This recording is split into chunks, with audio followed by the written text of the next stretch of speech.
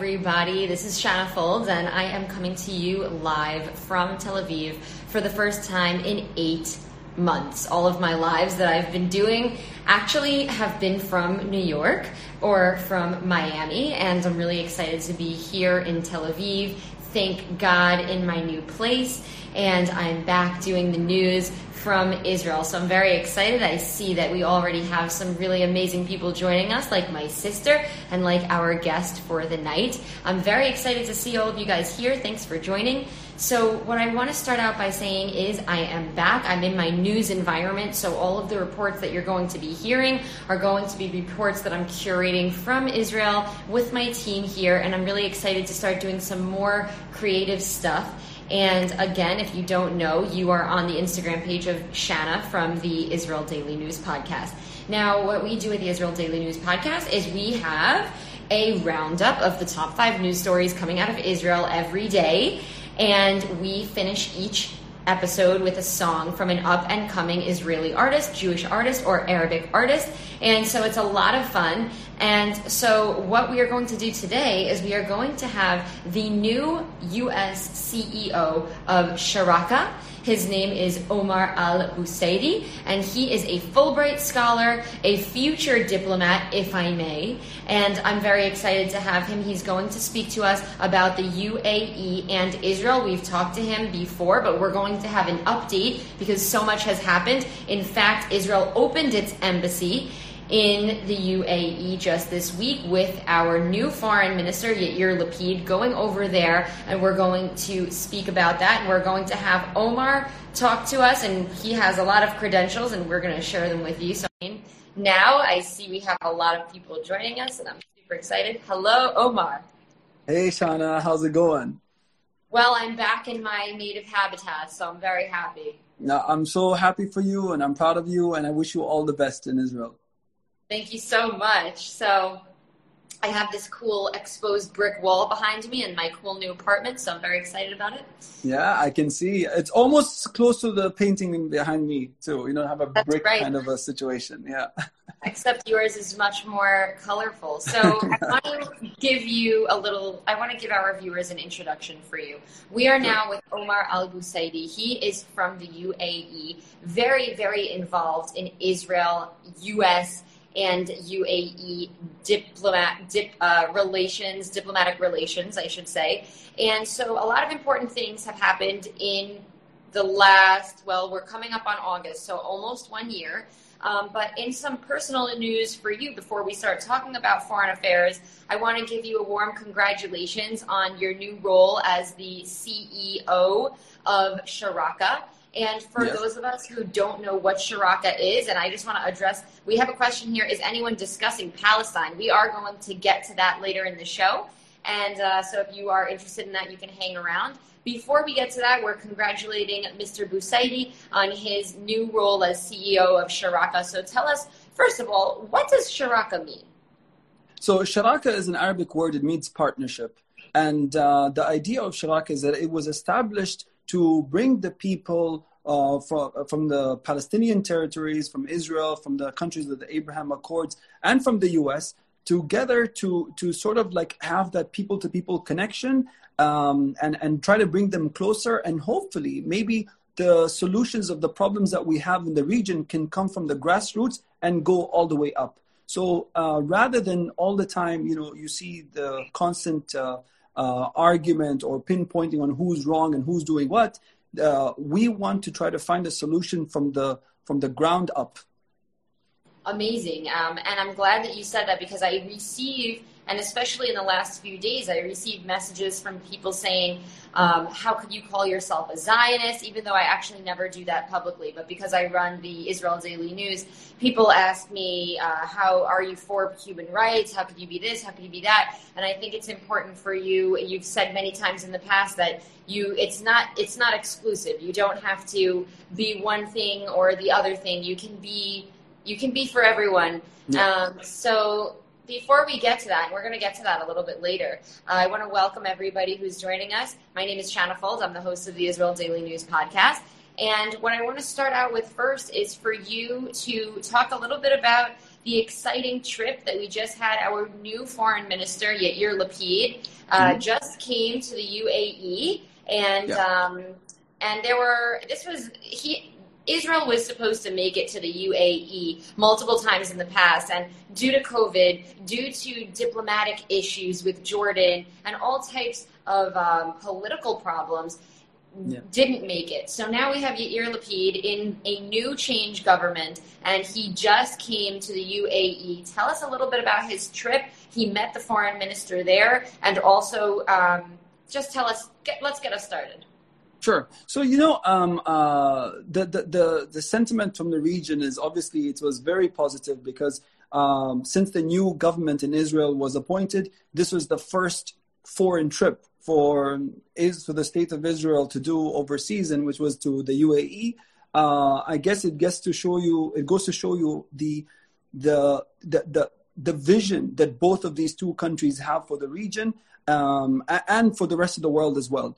So when they went to set up, obviously, the embassy in Abu Dhabi and also the consulate in Dubai, I think that sends out a strong message to everybody out there. I think also to the US about how these two countries are going to start redrawing the narrative or rewriting the narrative in the Middle East. So that is, I think, a very significant step.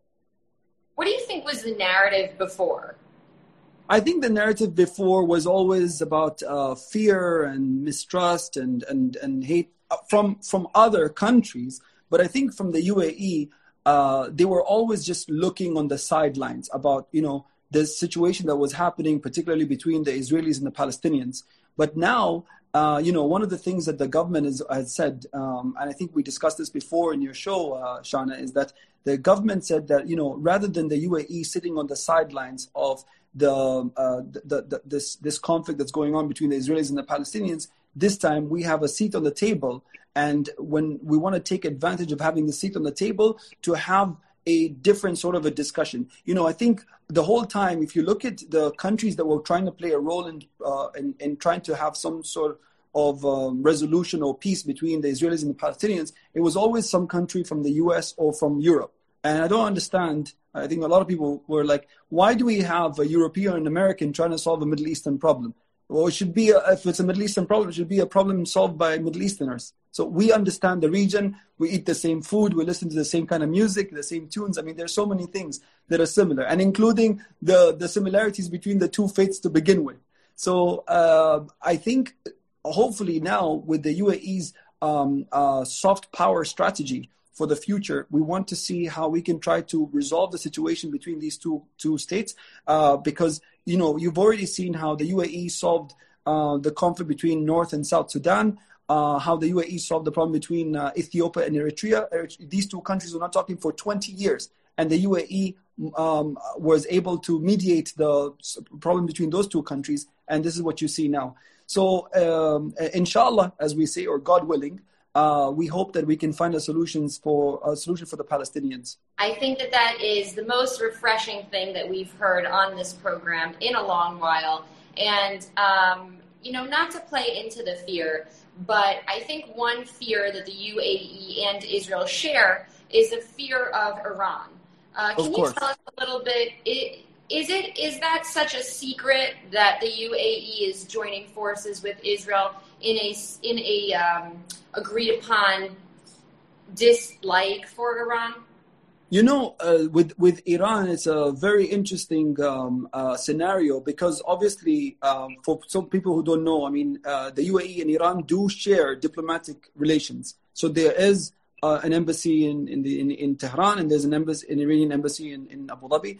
Of course, it's always very tricky because of the proxy wars that we see that is instigated by Iran and supported by Iran, especially their support to Hezbollah, to the Houthis, to all these other groups, to Hamas as well. So we know this very well. And unfortunately, the UAE, and by the way, I have to mention something else. Iran till today occupy 3 of the UAE's islands. So there are 3 islands that the UAE constantly address at the UN General Assembly about the fact that Iran has to return those islands back to the UAE. So there is this situation that we have with Iran. However, just because we have a problem with them, it doesn't mean you cannot have diplomatic relations. There's two different things that people need to understand when it comes to politics.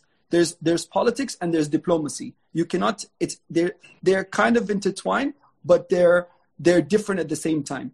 So for us, we understand that, yeah, even with so many countries, with the US, there are things that we disagree with. With Israel, there'll be things that we disagree with as well.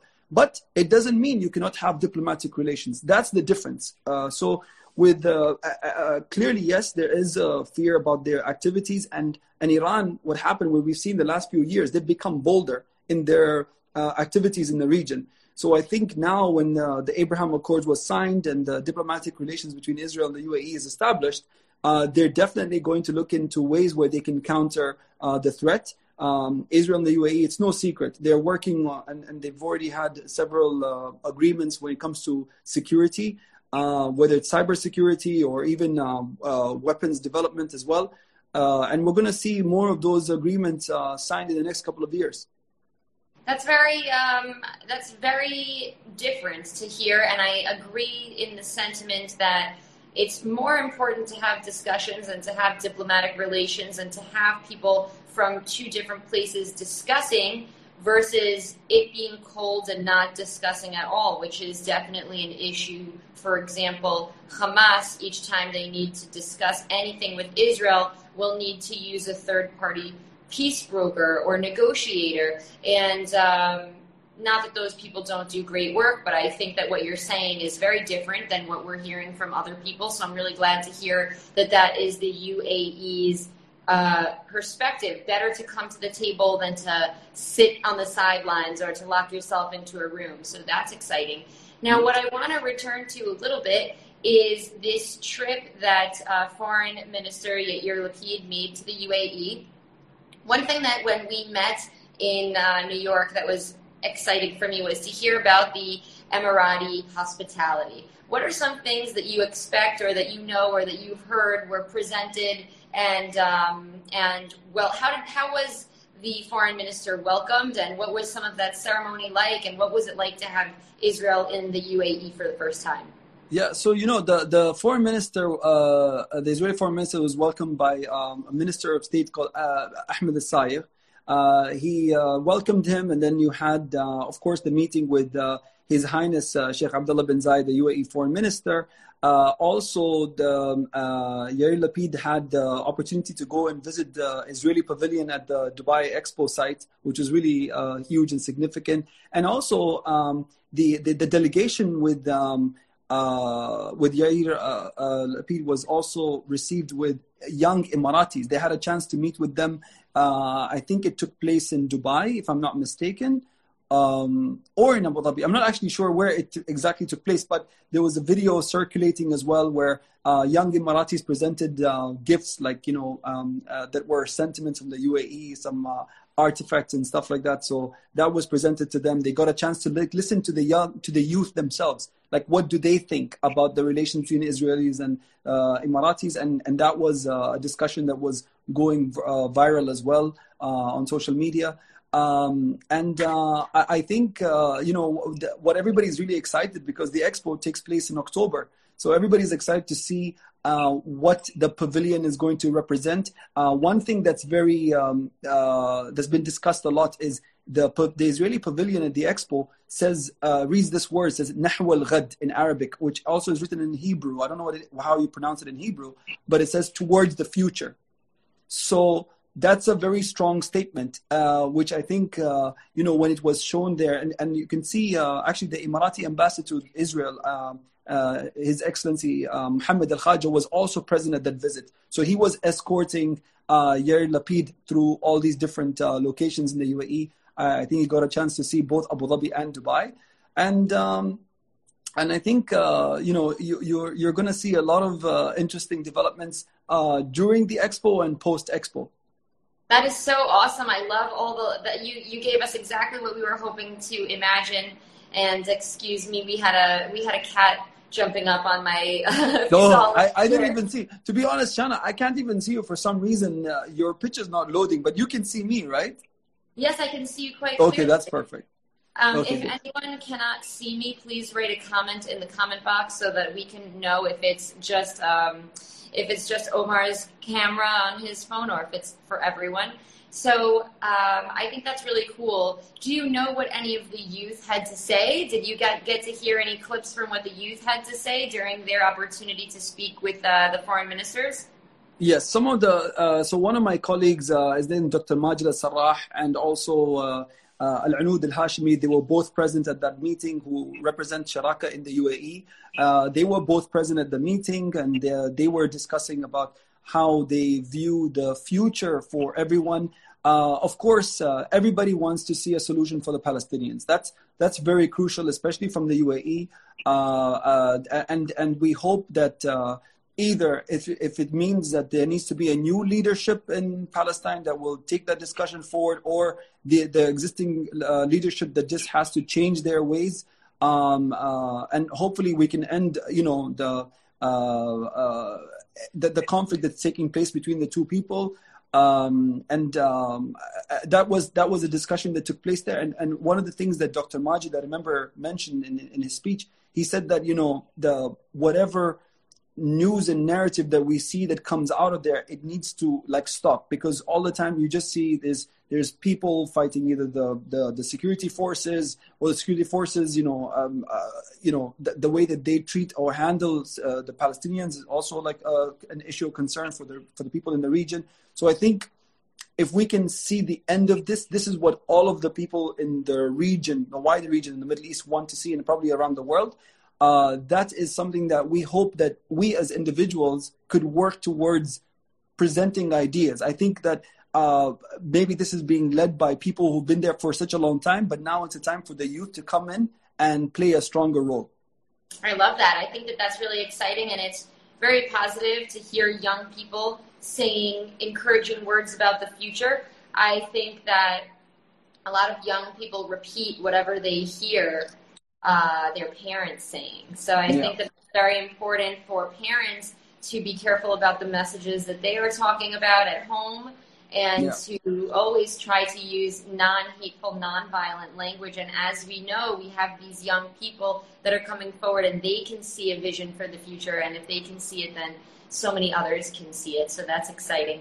I want to talk a little bit more about the expo. So you started to touch on it. Now, the UAE poured in more than $8 million. 8 million or 8 billion? I don't remember, because it was 8 billion. 8 billion. Yeah. I was scared to say billion because I thought it was too much. It's okay. So $8 billion went into constructing this enormous expo, a physical building, in order to house the visions of the future for so many different countries. And the idea is for people to come and to present their visions of the future, whether that be in technology or science or whatever these visions are, of people from around the world. And so I think that we have to give a round of applause for the UAE for actually putting down that cash, because it means that they believe in the vision of the future, which I think is exciting. So tell us a little bit about, what does this structure look like?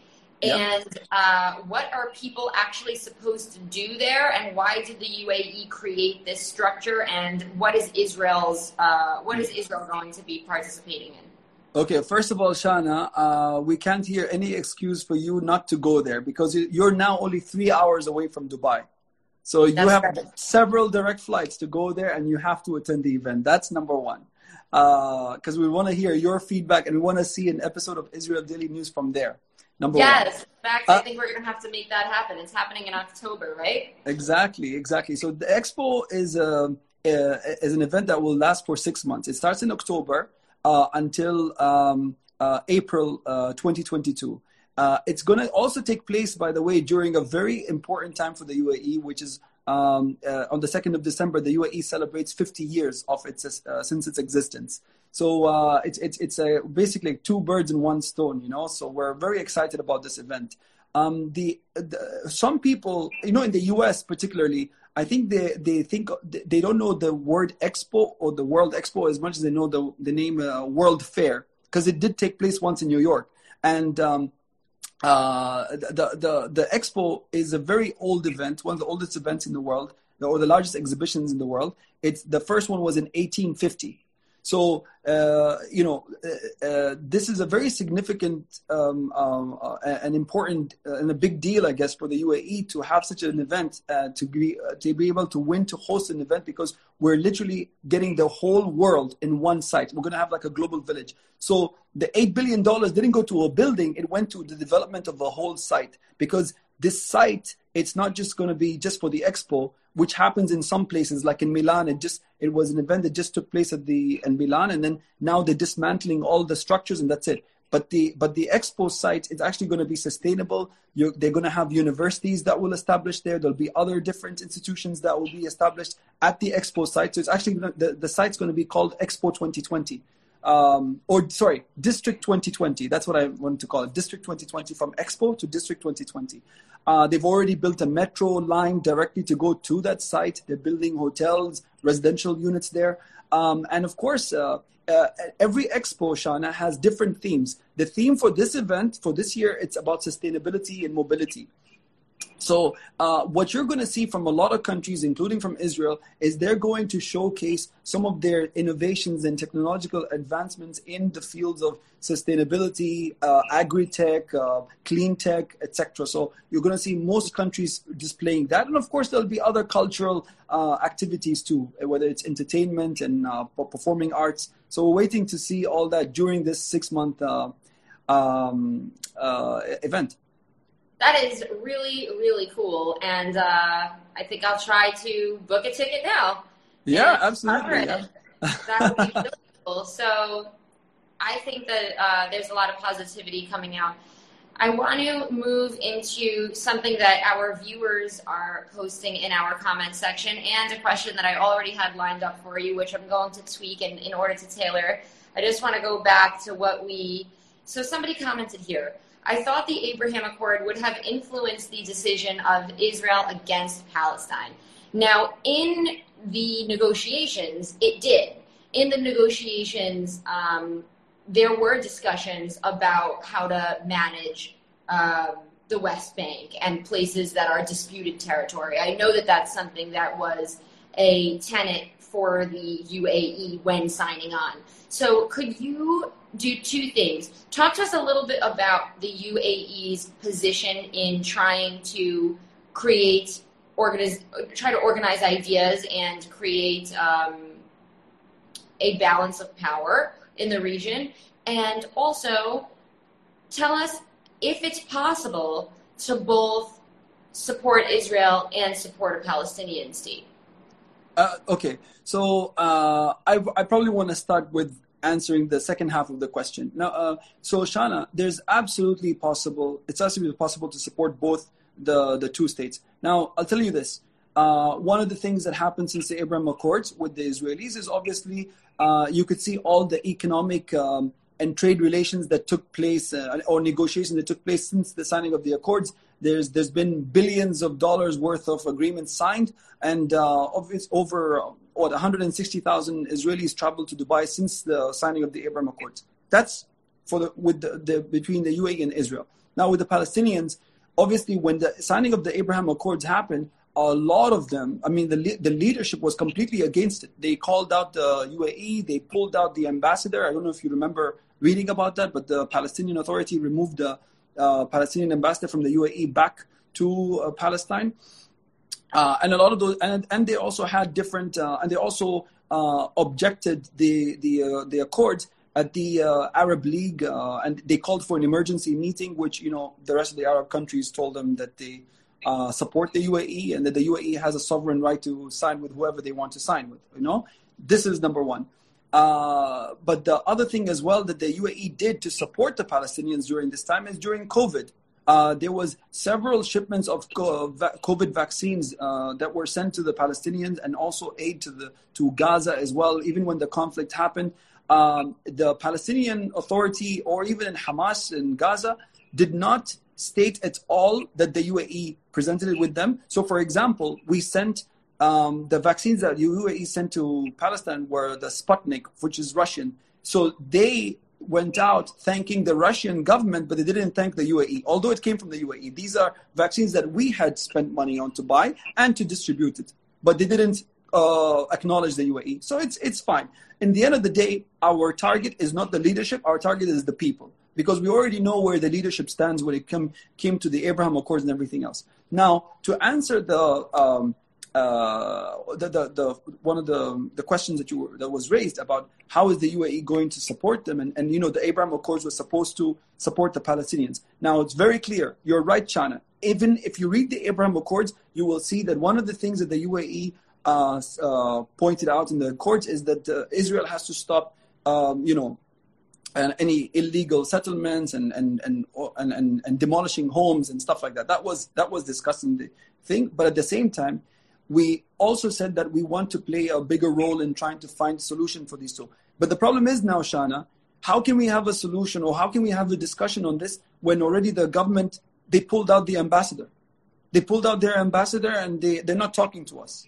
So if you're not talking to the state, then that makes it even more difficult for us to try to find a solution.